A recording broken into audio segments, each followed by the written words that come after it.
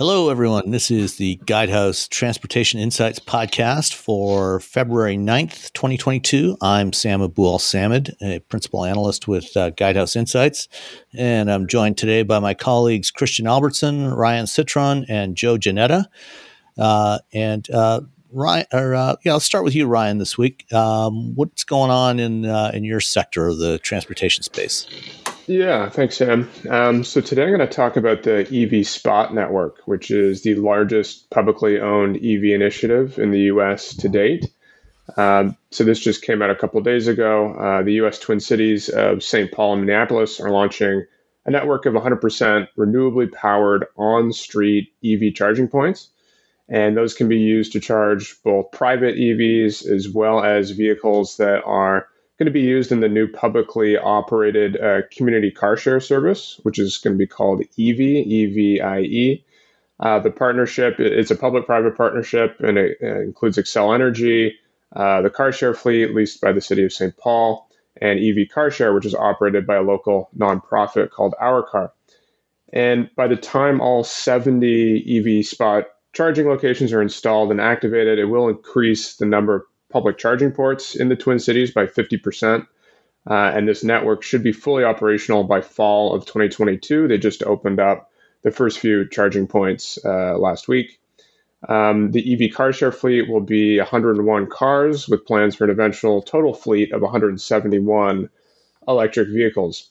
I thought this was an interesting story. It really kind of shows the growing need for on-street public charging infrastructure to support EV owners, who can't charge at home, drivers who need to charge during the workday, and commuters and visitors from out of town.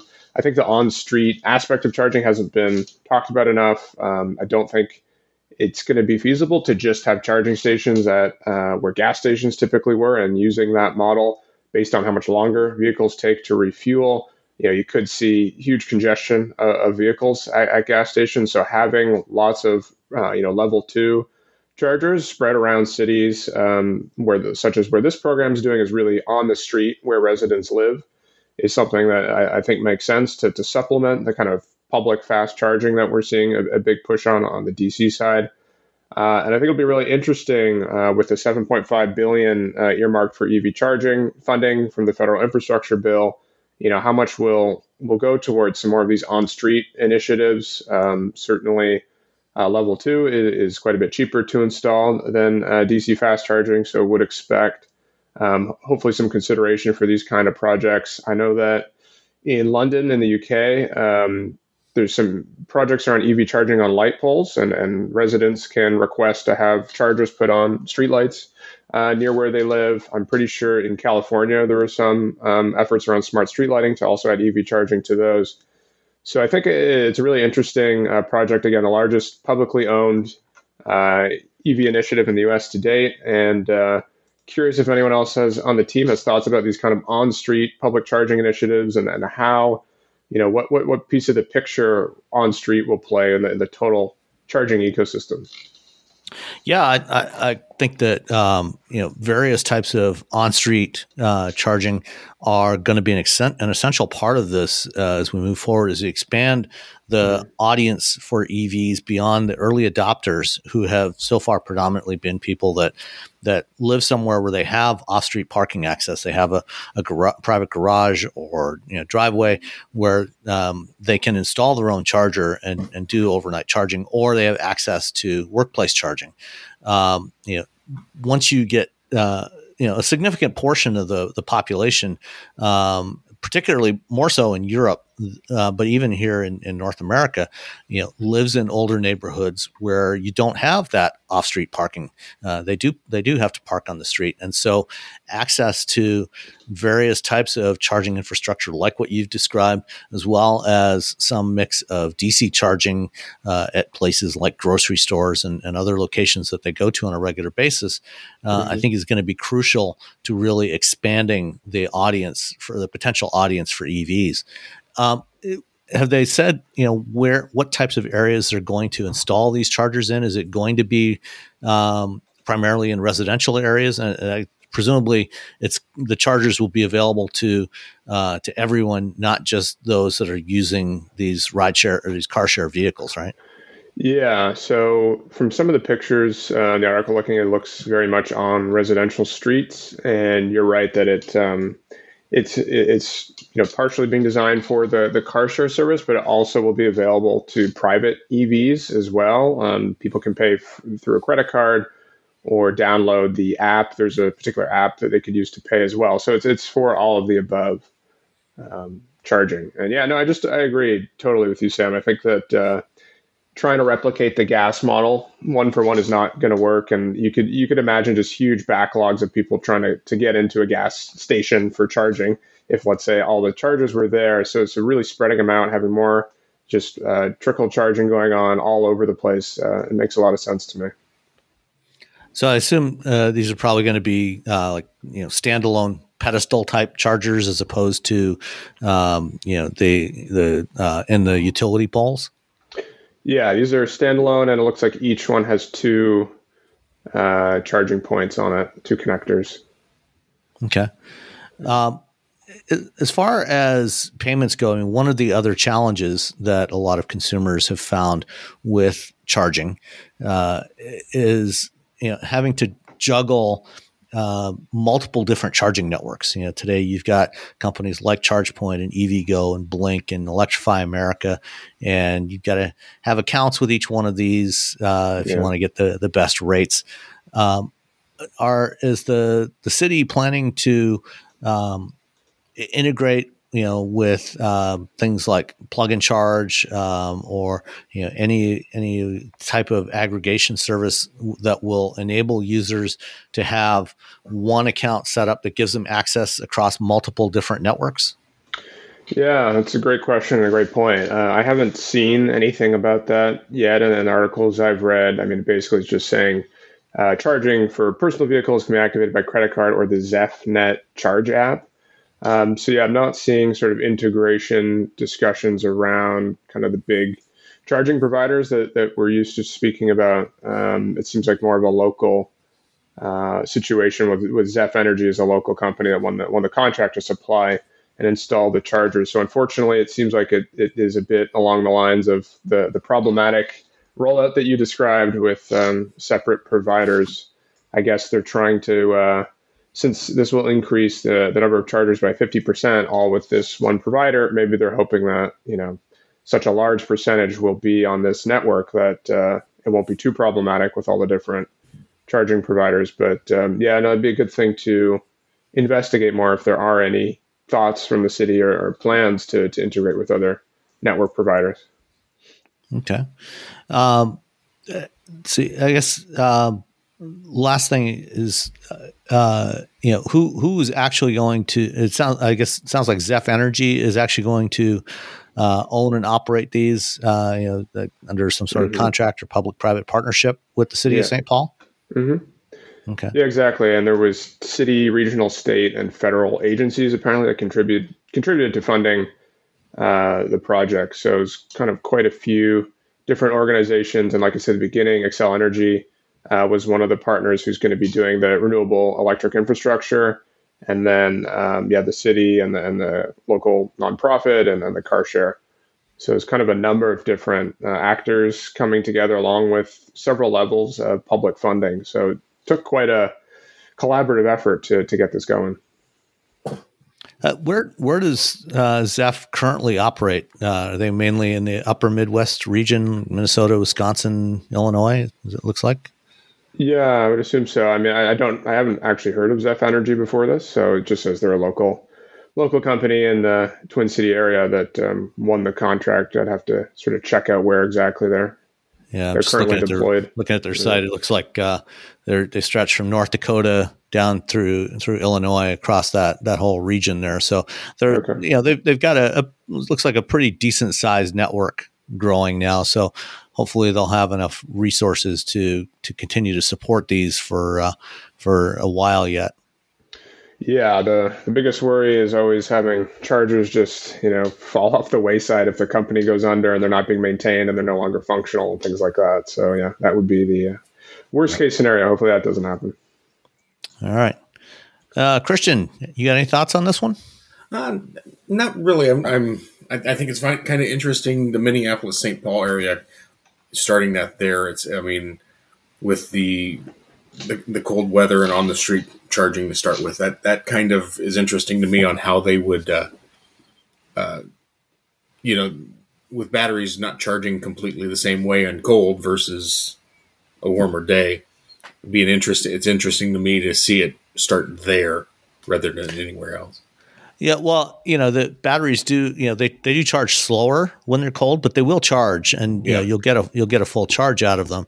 And for these owners that are, if they can keep them plugged in overnight, then that's an advantage, because then they can take advantage. They can utilize the preconditioning systems for the climate control, and when they get out in the morning to go to work or to school or wherever, they can have their car already pre-warmed up while it was plugged in. And then that will take less energy. So it's going to consume less from their range that way. So it'll, I think, especially, winters in Minnesota, having spent some winters in Minnesota in the past, I know that you definitely don't want to get into a cold car, in the middle of January or February. So I think people will actually appreciate that capability of these vehicles. Okay. Yeah. Like I said, I'm not the expert on those, so I find it interesting. That's where they charge, or where they're starting this program. All right. Okay, Christian, let's move on to you. What's going on in the air this week? Well, this is a really fun one, and a kind of interesting one at the same time. So one of my last report was on cargo drones that we looked at, unmanned cargo aircraft and everything. So there's a little company in Switzerland called Destinus, and they just went through and raised $29 million to pursue their what they call hyperplane for cargo delivery. So the company's been around for a while. Last year, they actually flew this little aircraft, little prototype of it, and it's about the size of your car. The $29 million is going to help build the next version of this vehicle, which is going to be about the size of a bus. It is a rocket plane. It will take off like a regular airplane using rockets to get it to the air. It will fly up out of the atmosphere, break approximately Mach 15, and be able to deliver cargo anywhere in the world within 2 hours. So it's a very interesting concept. The company's, like I said, they've been around for a while, but the aircraft takes off. Like I said, this is a rarity to have it take off like an airplane, and then go up out of the atmosphere, hit that Mach 15. They've got to deal with the cooling as it comes back through the atmosphere. They've got to deal with everything. And what's funny is the way they describe the amount of cargo they're going to hold. They're going to hold dozens of let's see, what was it? Dozens of packages. Dozens of tons of payload. Is that 12 ton, 24 ton? How many dozens are we talking? They don't say. But the main reason for this is they're looking at, okay, if we need to get medical supplies to somewhere quickly, we can load it on this aircraft and have it there in 2 hours. That's a great concept. But one of the things they also put in there is well, if you have some documents that need to be sent, you can put it on this and have the documents sent to somewhere in 2 hours or less. Well, in today's or you could use DocuSign. Today's modern day and age, or email. I'm in the process of buying a house. We just bought a house over the internet. Everything was signed on DocuSign or on the internet. So I don't see the need for documents to be sent anywhere in the world in 2 hours. Medical supplies, yes, I can see things. Yeah, I was going to ask, what are they looking to ship here? Because this must be very important, quick turnaround stuff to be basically sending it into space. On this little rocket. Yeah, I mean, for that sort of emergency deployment type of thing, that would make sense. Not as a general purpose delivery option, but. It's like Because I would emergency think, food to an area that's had a natural disaster or something Exactly. like that. Yeah, yeah, But 'cause- at the same time, though, you have to look at you have to have a landing facility for this as well. You have to have an airport it can land at. So if you have one of these disasters that, like a major earthquake that destroys the airport or even puts a crack in the runway, the vehicle will not be able to land there. So it won't do you any good. right. So there's certain things it'll be great for, but certain things not so much. If you need to get medical supplies to, like a place where there's an outbreak or something like that, yeah, this will work perfect. You can get it there, hour and a half, 2 hours, you're great. If you want to get a pizza from New York sent to Shanghai, yeah, you're going to pay a lot for it, but is it worth Yeah, it? pricey pizza. Yeah, that's a $80,000 pizza. So it's really interesting. This is another one I want to keep my eye on. I'd heard of this company before and saw what they were doing, but this is the first time they've gone through a money raising system, or, gone through the funding. But they raised $29 million to help build this big one. So And it looks like they're using hydrogen. Christian, is that right? I just did a Google on the story. Yeah, they're going to be using a hydrogen base, but it's also going to be a rocket base to altitude, hydrogen to get it further up, and then when it gets into goes in the atmosphere, it's basically going to glide. And because as soon as you get it up into the lower Earth orbit, you don't have the friction. You can glide for a while, and then it's going to maintain a lot of that energy as it comes through because it's going to be cooled, or not cooled really, but the heat transfer basically just like the space shuttle was. So it's going to have your heat tiles and everything on it, so it'll come through the atmosphere without burning up. But anywhere you want, 2 hours or less, you can have your pizza. so is this going to be is this intended to be a piloted vehicle or a remotely piloted or autonomous? It's an autonomous vehicle. It's an unmanned aerial vehicle that's going to be used for cargo only. Interesting. So, And it looks like they are focused on Europe. It looks like airports in France, Portugal, and Spain are the base for their testing. Do you have any sense as why they chose to focus on Europe versus any other region? Or? that's where they're based. Those are their four headquarters are Spain, France, Switzerland, and Germany. Where their four offices are for their company in that area. Yeah. Yeah, so they're going to do that. But if you look at their all of their examples, they have one that goes from Miami to Seoul, South Korea, things like that. So this is just where they're starting. So they're going to start flying out of Switzerland, or that's where they're flying now, is out of Switzerland. Expand past that as they grow. But in the past, Elon Musk has pitched the idea of using his upcoming Starship craft for point-to-point travel on Earth. Get anywhere on the planet in an hour or something like that. Do you? And of course that's a vehicle that takes off and lands vertically as opposed to with a runway.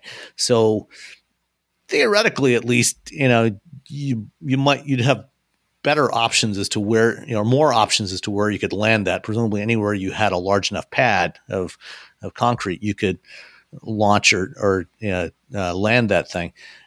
Do you see this as more or less viable than what SpaceX has pitched?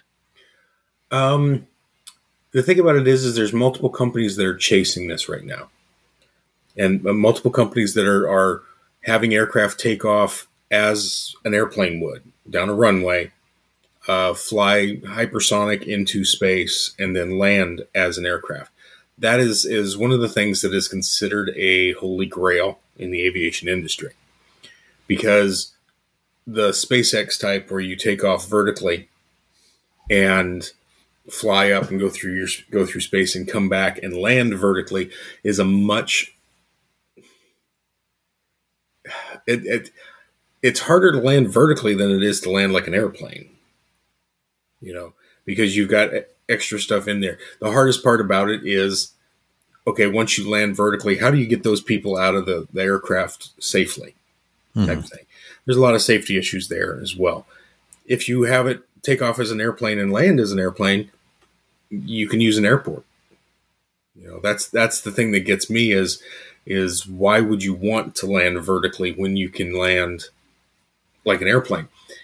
And especially with the SpaceX planes or aircraft having problems of exploding when they're coming down, that's one thing you kind of want to avoid, because it does take a lot of fuel on board to do that. Mm-hmm. So, yes, they're both viable. I see the airplane type hypersonics being more accepted and more usable than the SpaceX type. Okay. Interesting. Well, I mean, there's certainly no shortage of interesting ideas for how to move goods around the planet. And when in an era when supply chain disruptions are more and more of a problem, maybe having some options might not be a bad thing. Yeah. All right. Well, I'm going to go back to the EV area for my story this week, and it has to do with particularly with General Motors, but we've also got some news from Volvo as well. And it wasn't so long ago that a lot of people were thinking that the legacy automakers were basically doomed when it came to trying to make the transition to electrification, that they were going to get swamped by startups like Tesla and Lucid and Rivian and a lot of new Chinese OEMs. But it seems like the legacy automakers are making this transition much more quickly than a lot of people anticipated. And among those is General Motors, who during their earnings call recently, their most recent earnings call for Q4 of 2021, their CEO Mary Barra talked about the number of EVs that the company plans to build, and is now projecting that by the end of 2023, they're aiming to deliver 400,000 of their new EVs, which is significantly more than what was planned a year or two ago. They are really accelerating their production plans. According to Barra, the original plan was only to build about 7,000 of the new Cadillac Lyriq and GMC Hummers by the end of 2022. They've now increased that volume for this year to about 46,000, and by the end of next year to take that up by almost an order of magnitude to 400,000, because next year in 2023 they'll also be launching the electric version of the Chevy Silverado and GMC Sierra, and adding to that the Hummer, which the Hummer, I think everybody acknowledges is going to be more of a niche product for GM. It's never going to have the kind of volumes that the Silverado does because of the type of vehicle it is and how much it costs. But GM has already got 2 assembly plants that are being converted over for production of the electric trucks. Their Detroit Hamtramck assembly plant, and they're also going to be converting their Orion, Michigan plant, where they currently build the Chevy Bolt. And by 2025, they want to be building 1 million EVs a year in North America. Similarly, Ford is targeting expanding its production capacity for EVs to 600,000 vehicles a year by the end of next year. They had previously announced plans to ramp up production of the Mustang Mach-E from 50,000 to 200,000 by the middle of next year, and also to increase production of the new F-150 Lightning, which is going to be going into production in the next month or two in Dearborn, from the originally planned 20,000 units up to 150,000 unit run rate by the middle of 2023. And then just this week, they started shipping the E-Transit, their electric cargo vans, to customers as well. So within the next couple of months, they'll have 3 EVs that they're shipping in significant volumes. And then in Europe, we're also seeing moves from Volvo, which has previously announced, and this is Volvo Cars that we're talking about, not Volvo Truck. They previously announced their intention to transition to being an all-electric brand by the end of this decade. And they've already got a couple of electric models on the road today with the XC40 and the C40, and they're launching a replacement for the XC90 larger SUV later this year, which is going to be all electric. And they announced last week plans, a partnership with Northvolt, a Swedish battery company, to build a 50 gigawatt hour cell factory near Gothenburg, where Volvo does most of its production. That'll be enough capacity to accommodate about 500,000 EVs a year.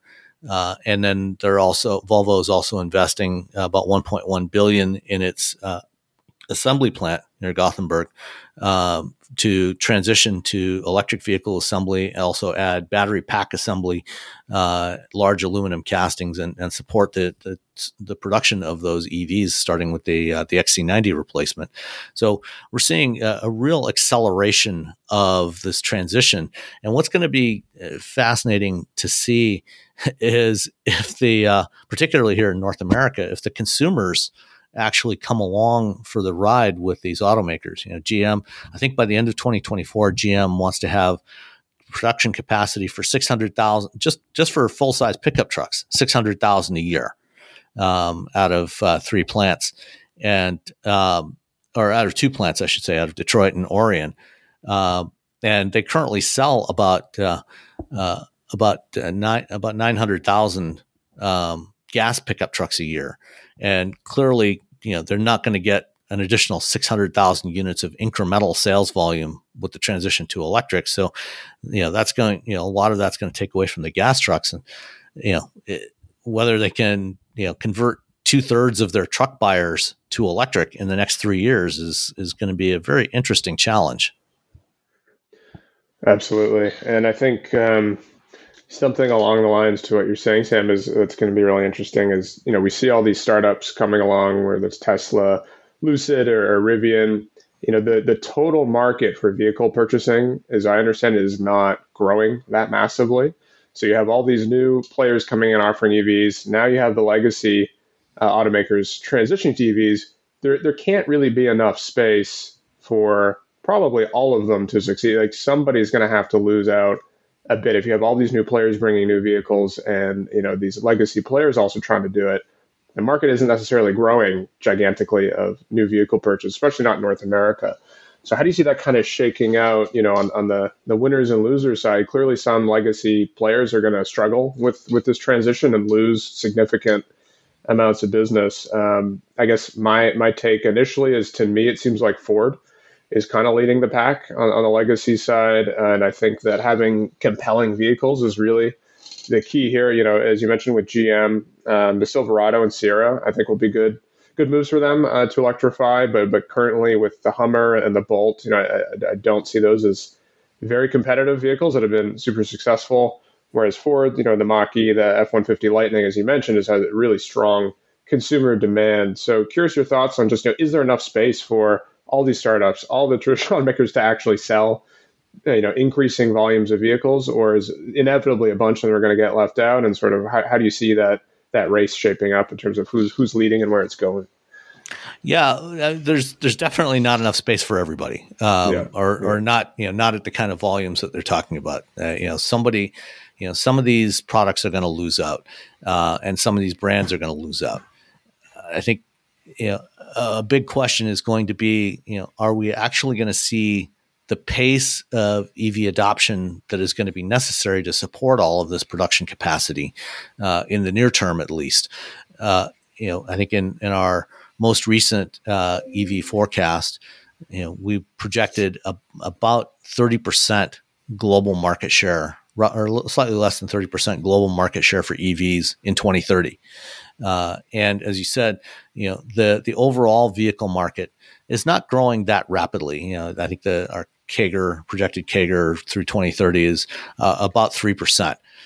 So, it's a relatively slow growth especially in the established markets. And, the reality is, I don't think we really want to grow the volume of vehicles significantly more than that, because a big part of the problem we have with energy use and congestion on the roads, is too many vehicles. What we actually need is to get fewer people using individual vehicles, moving into shared modes of transportation, in order to address some of the societal problems that we have. So if you're not going to grow the overall market, the pie, if you've got a relatively fixed size pie and more people wanting a piece of it, there's going to be smaller slices for everybody.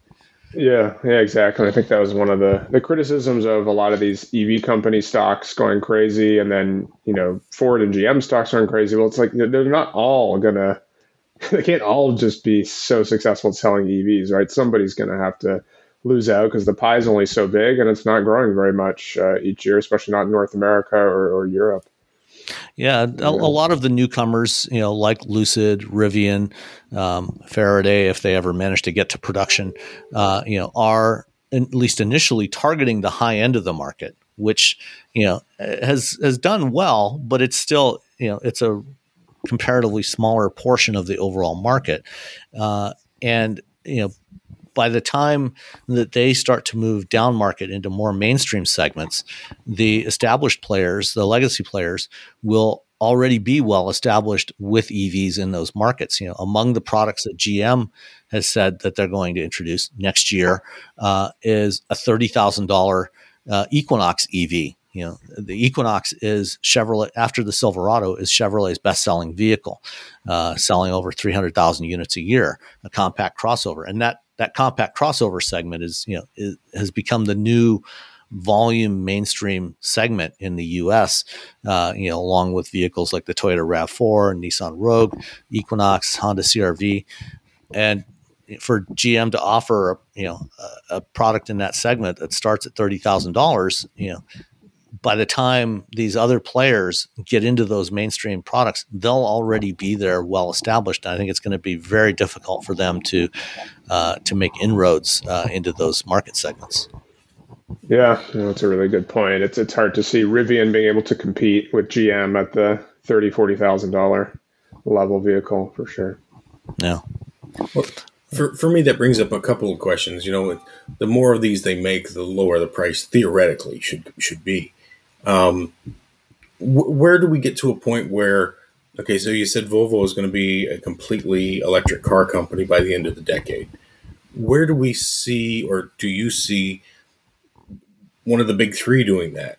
Ford coming out and saying, okay, we're not going to make anything but electric vehicle by a certain date. If I find it hard to believe that 3/4 of the truck buyers would want to buy an electric truck right now.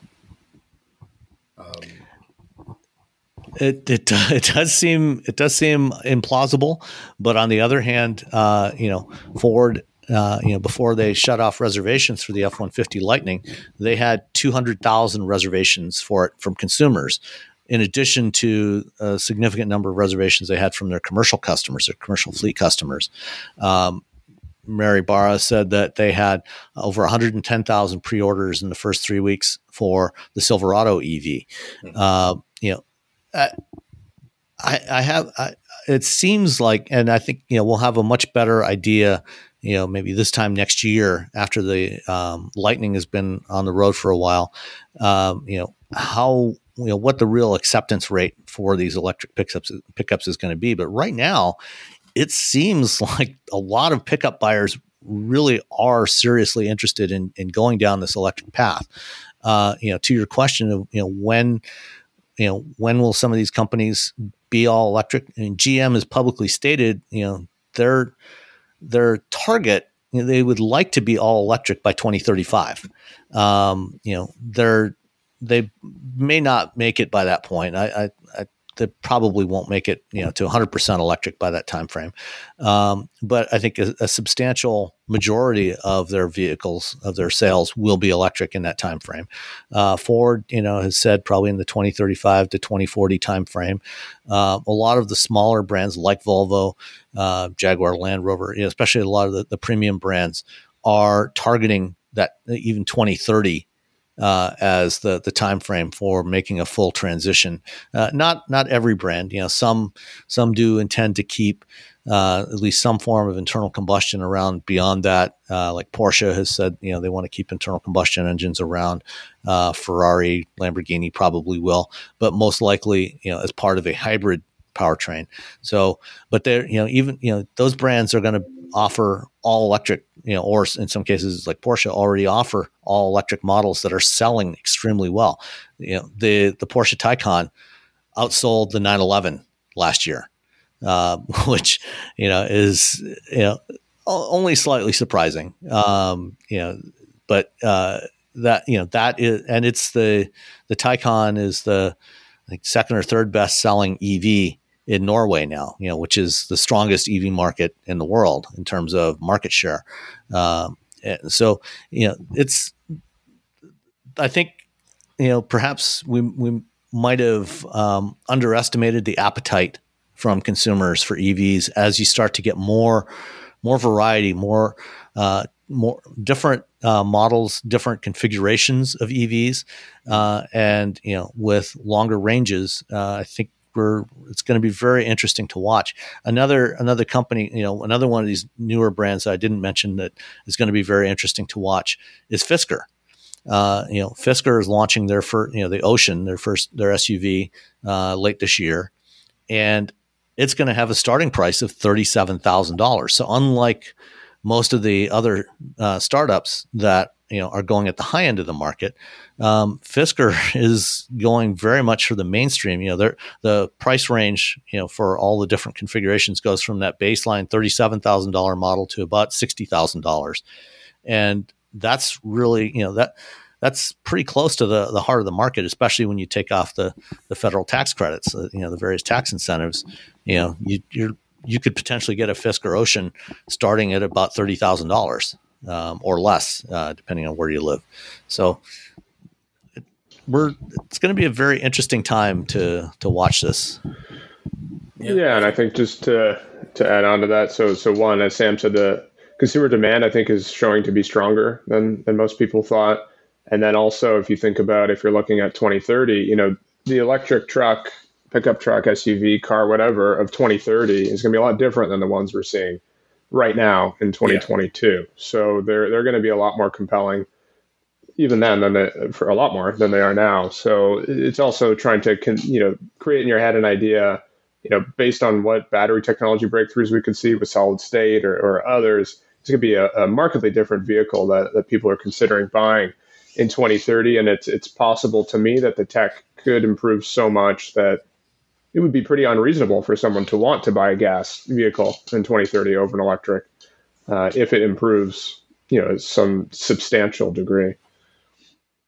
Yeah, I've told you guys before, I had originally reserved one of the electric Fords, the Lightnings, and decided against it when, you look at their range was so low and everything that they were talking about. And I think you're right, though, Ryan. As soon as we get a few more years down the road and things are perfected a little bit, it'll be a completely different world when it comes to electric vehicles. If it had a 700-mile range, how would you feel about it? Oh, I'd do it in a heartbeat. Yeah, there you go. I mean, so that's one of the things we do is me and my family, we like to do road trips where it's, right now the way my truck is, I've got a 700-mile range in my truck with a V8. I can fill up with gas and, 3 to 4 tanks of gas be on the other side of the country. If I've got a 300-mile range in a pickup truck, how many days is it going to take me to get across country when you have to stop and recharge every, 300 miles? So that really did affect my purchase right there. Now I can see it for in town if all you're doing is a construction job or or you never travel with the vehicle. I can see it. That's not a problem.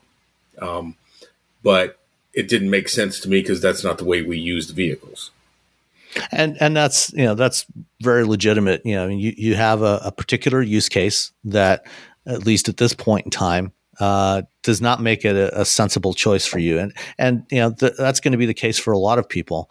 I think, what's going to be interesting to see over the coming 2 years is what portion of the audience for pickup trucks fit, within what's going to be offered, versus, what you need in your use case. Certainly, I think pickup trucks, are an interesting case in particular, more so than some of the SUVs, crossovers, and cars, because so many of those, probably roughly about half of full-size pickup truck sales go to commercial customers, or people who are using them for work, as opposed to using them as a daily driver. I mean, certainly a lot of Americans do use them as a daily driver, as a commuter vehicle. But a large proportion of the market for that are those customers that use that, within a limited geographic range, and 250 to 300 miles of range is going to be sufficient for what they need, and still allow them to utilize features like the power takeoff capability that the F-150 and the Silverado are going to have, to power their tools, things like that. So I think that's where we're going to see a lot of the customers for those, and the retail market's going to be fascinating to watch how that develops. Yeah, it's going to be very interesting to see. Yeah. All right. Well, unfortunately, Joe had to drop off due to technical issues, so he won't be able to share anything with us this week. But I want to thank everybody for listening, and stay subscribed. And if you have any feedback, feel free to reach out through guidehouseinsights.com. Thanks, everybody. Bye.